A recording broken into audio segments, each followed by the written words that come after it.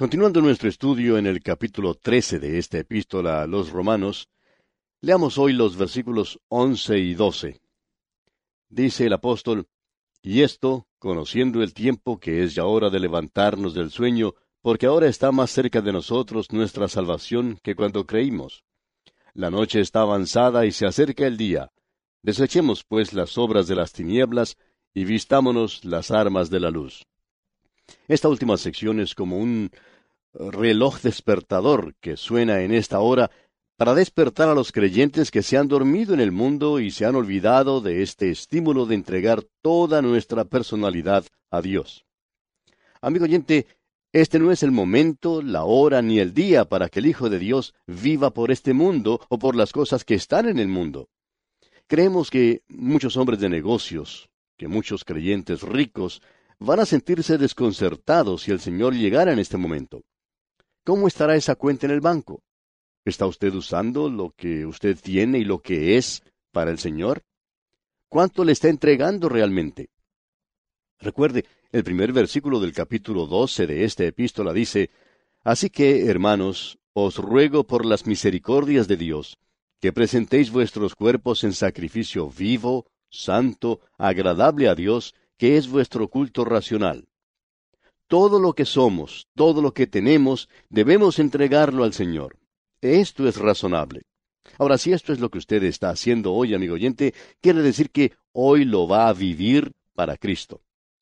Y todo aquel que tiene esta esperanza en Él, se purifica a sí mismo, dice acá. Hay algunas personas creyentes que hoy están buscando divorciarse y vivir como el resto del mundo. Luego hablan de que son de los que piensan que la venida de Cristo está cerca y que ellos creen que esto ocurrirá antes del milenio y muchas otras cosas similares. Pero, amigo oyente, permítanos hablarle bastante duro como lo hizo el apóstol Juan. Eso es mentira. Juan dijo que una persona miente cuando hace eso y cuando su vida no está de acuerdo con ello. Vivamos para Dios en esta hora en que vivimos. Escuche ahora lo que dice el apóstol Pablo aquí en el versículo 13. Andemos como de día honestamente, no en glotonerías y borracheras, no en lujurias y lascivias, no en contiendas y envidia. Esto es lo que nos dice la Biblia hoy, cuando hablamos de una nueva moralidad, que en realidad es el estilo de vida que existía antes del diluvio. Y luego el versículo 14 dice: Sino vestíos del Señor Jesucristo, y no proveáis para los deseos de la carne.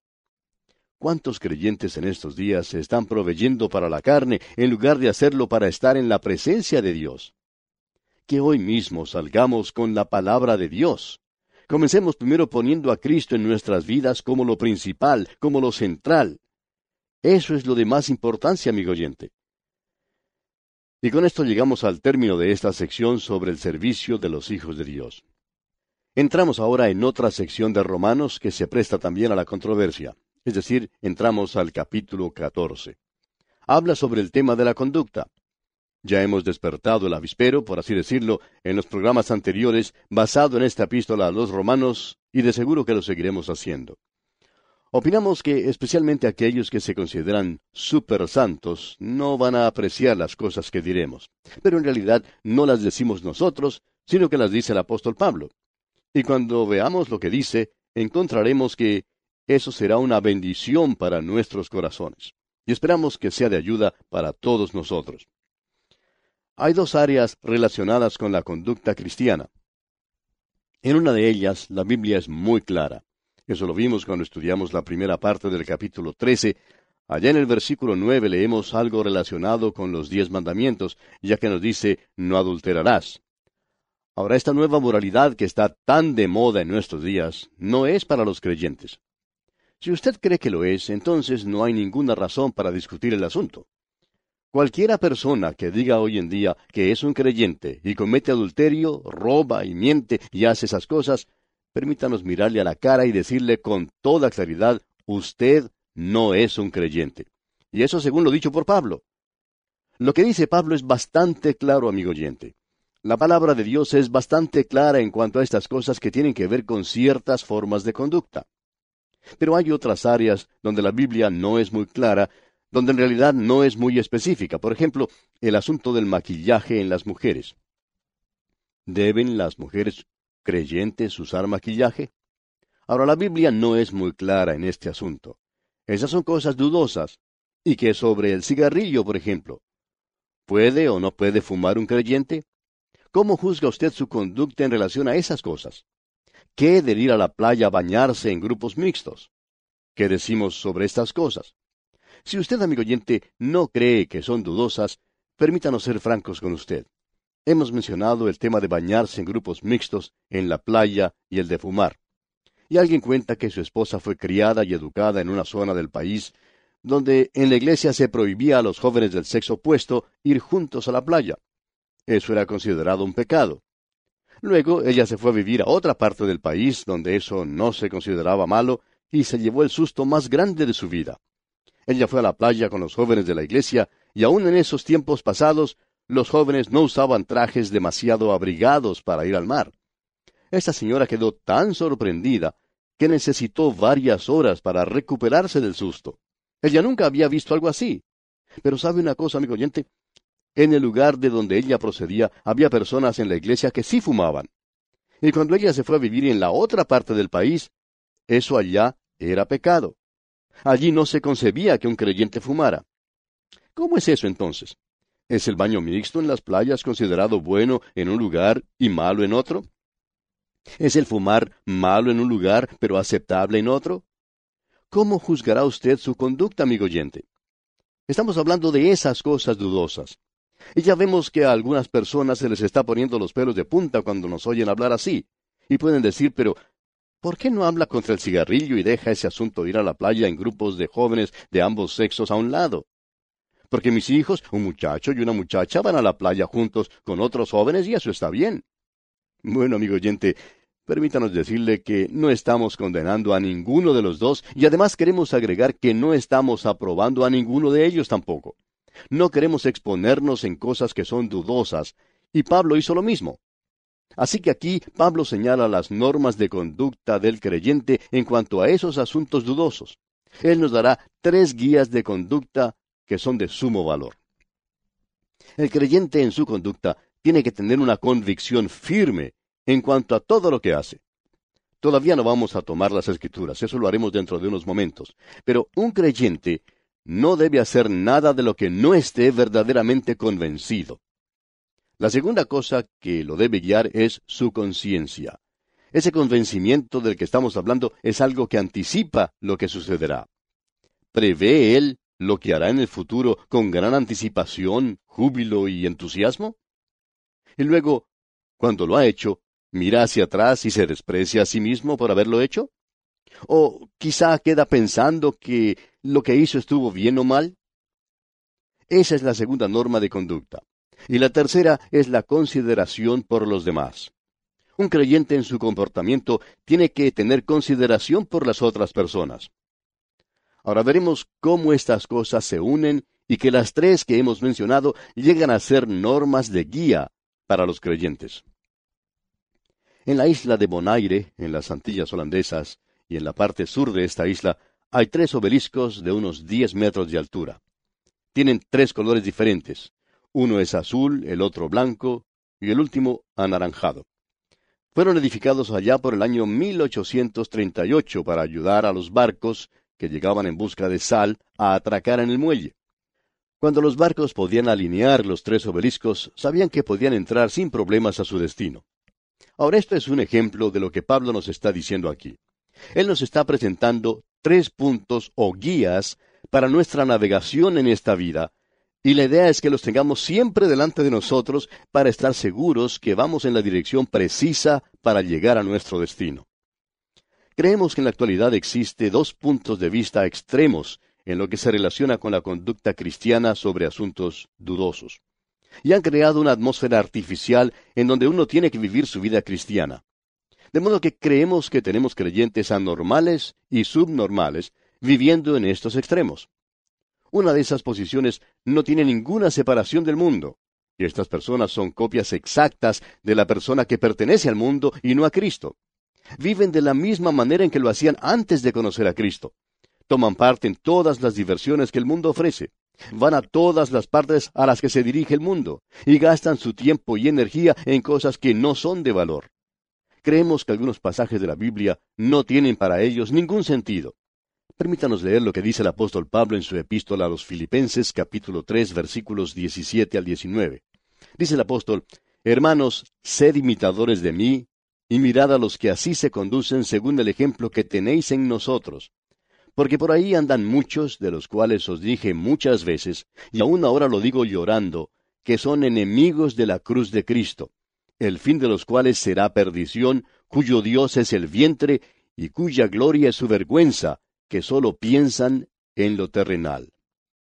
Hay muchos en estos días que no van a los cines. Ellos no bailan y no hacen muchas cosas por el estilo, pero son tan mundanos como se pueda llegar a ser. Son tan glotones y engullidores como pueda ser posible. Nunca se emborrachan, pero comen hasta hartarse. También hablan demasiado. Son los chismosos más grandes que jamás se pueda encontrar. Viven tal cual viven los del mundo y actúan de la misma manera. Es por esto que el apóstol Pablo nos dice allá en su carta a los Filipenses, capítulo 4, versículo 8, que debemos buscar las cosas que son mejores. Veamos lo que nos dice allí. Dice el apóstol: Por lo demás, hermanos, todo lo que es verdadero, todo lo honesto, todo lo justo, todo lo puro, todo lo amable, todo lo que es de buen nombre, si hay virtud alguna, si algo digno de alabanza, en esto pensad. Dígame ahora, amigo oyente, ¿cuáles son las cosas en las cuales usted piensa? Su pensamiento tiene que tener una influencia en su vida práctica, en su conducta. Nadie ha cometido algún crimen sin haber pensado en él de antemano. Eso es premeditación. Y eso es lo que se considera un asesinato. Es un homicidio sin premeditación si ocurre en un accidente. El asesinato es algo planeado, es premeditado. Hemos descubierto que muchos creyentes piensan mucho en alguna cosa antes de llevarla a cabo. Esta actividad es realizada por un gran número de aquellos llamados creyentes.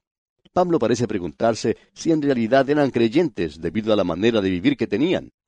Los creyentes tienen que estar separados. Pero ese es otro extremo. Esa es la posición opuesta a la que hemos estado mencionando.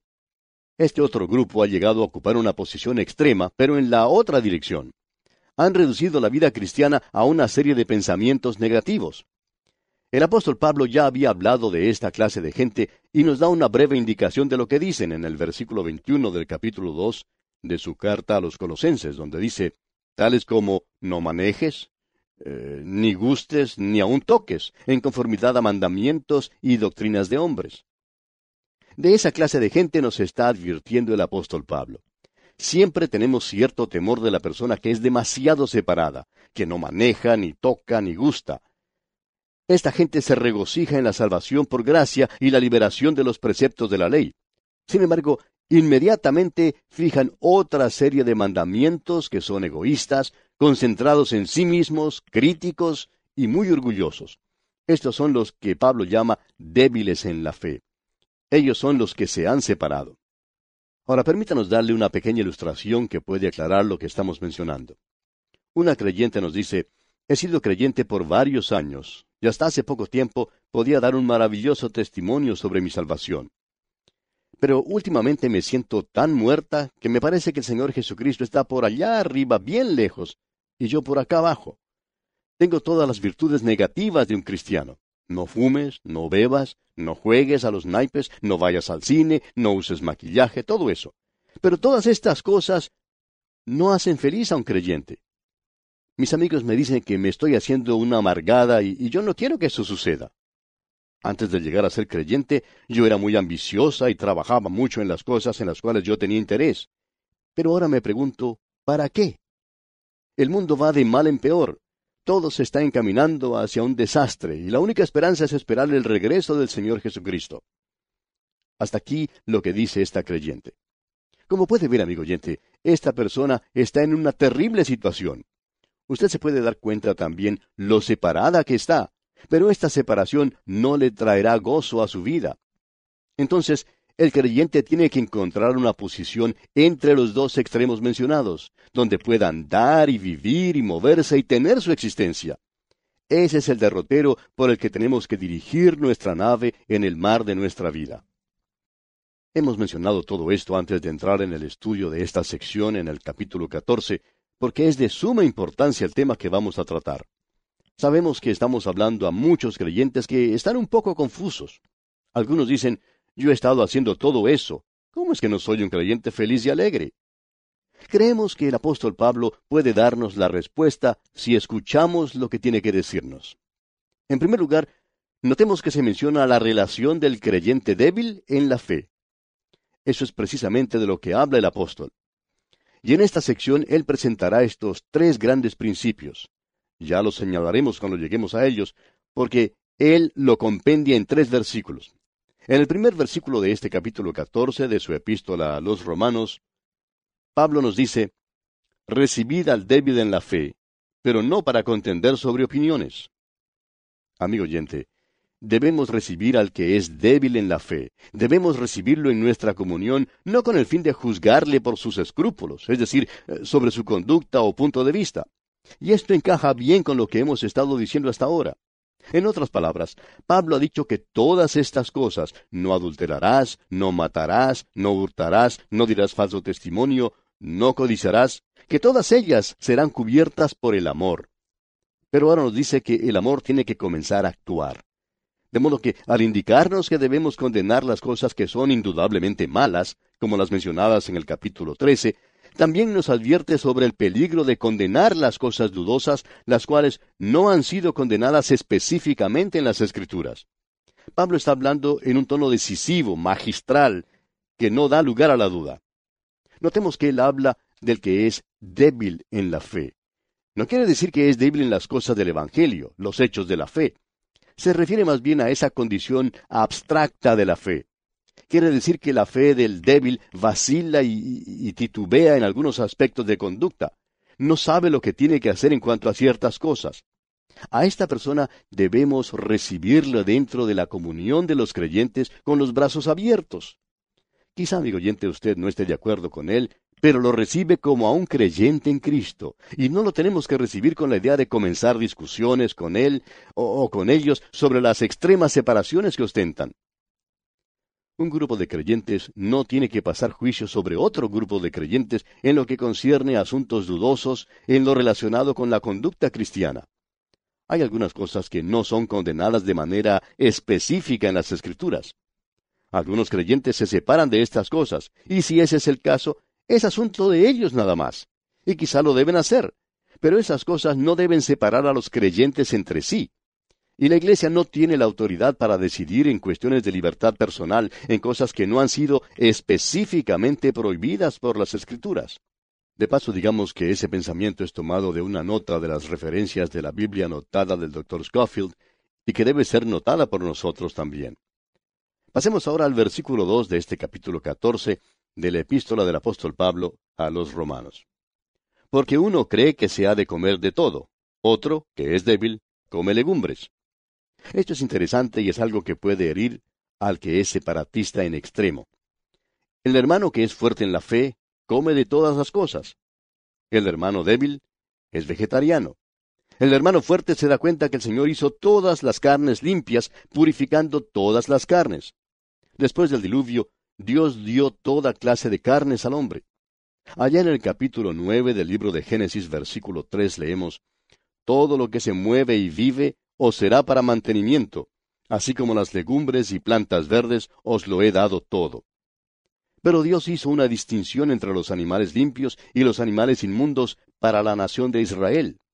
Y el creyente instruido sabe que esto no tiene aplicación para él. El apóstol Pablo dice en su primera carta a los Corintios capítulo 8, versículo 8, si bien la vianda no nos hace más aceptos ante Dios, pues ni porque comamos seremos más, ni porque no comamos seremos menos. Usted recordará la lección, muy práctica por cierto, que recibió Pedro cuando se encontraba en la azotea de la casa de Simón el curtidor en la ciudad de Jope. Allá en el libro de los Hechos de los Apóstoles, capítulo 10, versículo 14, vemos que Simón Pedro dijo, Señor, no, porque ninguna cosa común o inmunda he comido jamás. Él sí que era separado, y muy orgulloso de serlo. Decía, ninguna cosa común o inmunda he comido jamás. Pero el Espíritu Santo le dijo, lo que Dios limpió, no lo llames tú común, según el versículo 15 de ese capítulo 10 de los Hechos. Pablo podía comer carne sin ningún remordimiento, pero Simón Pedro tenía algunos escrúpulos para ello. ¿Qué le parece? Podemos decir que ellos podían hacer eso sin problemas. Uno podía comer si quería y el otro dejar de hacerlo si quería también. Y ambos lo podían hacer por la gracia de Dios. Pero, ¿cuál entonces es el principio por el cual nos guiamos? Ya vamos a llegar al mismo. Veamos lo que nos dice aquí el versículo 3 de este capítulo 14. El que come, no menosprecia al que no come, y el que no come, no juzga al que come, porque Dios le ha recibido. Ahora yo reconozco que estoy equivocado cuando condeno a los que son separatistas en extremo. Si ellos quieren ser así, pues allá ellos. Lo que realmente me molesta, sin embargo, es que quieren corregirme a mí. Yo sé que necesito eso, pero no son ellos los que deben hacerlo. De eso estoy seguro. Amigo oyente, permítanos decirle que un grupo no debe condenar al otro. Si usted cree que no debe comer carne, y Pablo usa la carne aquí como ejemplo, pero esto puede aplicarse a cualquier otra cosa. Si usted cree que no debe comer carne, entonces no la coma. Pero si cree que la debe comer, pues cómala. Ese es el principio al que llegamos ahora. Leamos el versículo 4 de este capítulo 14 de la epístola de Pablo a los Romanos. ¿Tú quién eres que juzgas al criado ajeno? Para su propio Señor esté en pie o cae, pero estará firme, porque poderoso es el Señor para hacerle estar firme. Esto es algo realmente contundente. Pablo nos dice aquí, ¿tú quién eres? Es decir, ¿qué derecho tienes tú para juzgar al criado ajeno?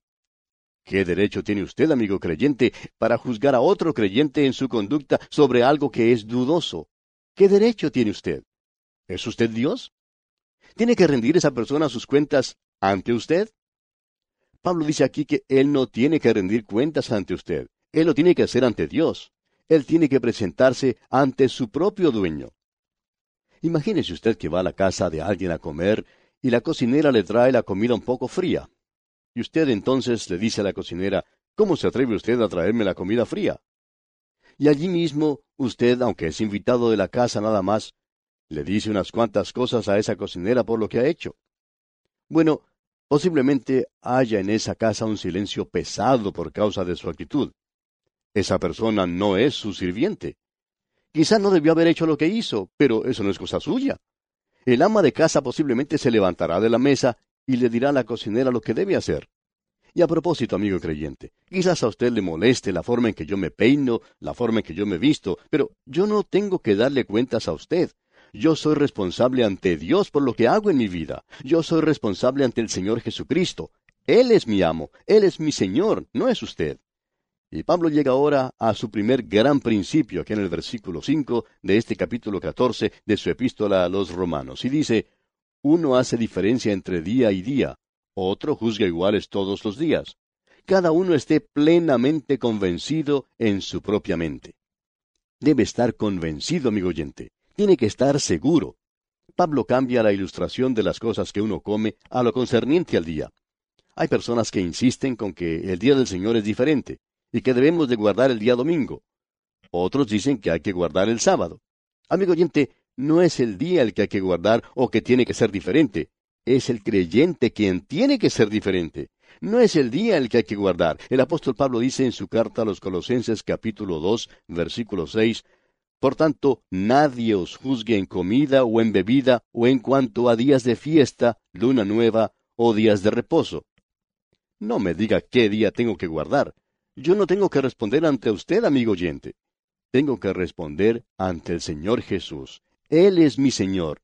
Pero cualquier cosa que usted haga, amigo oyente, hágala con entusiasmo.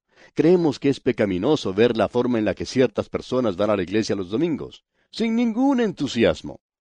Amigo oyente, el Señor dice que no debemos hacer nada para Él a no ser que estemos realmente convencidos de eso, a no ser que verdaderamente creamos en ello y lo queramos hacer.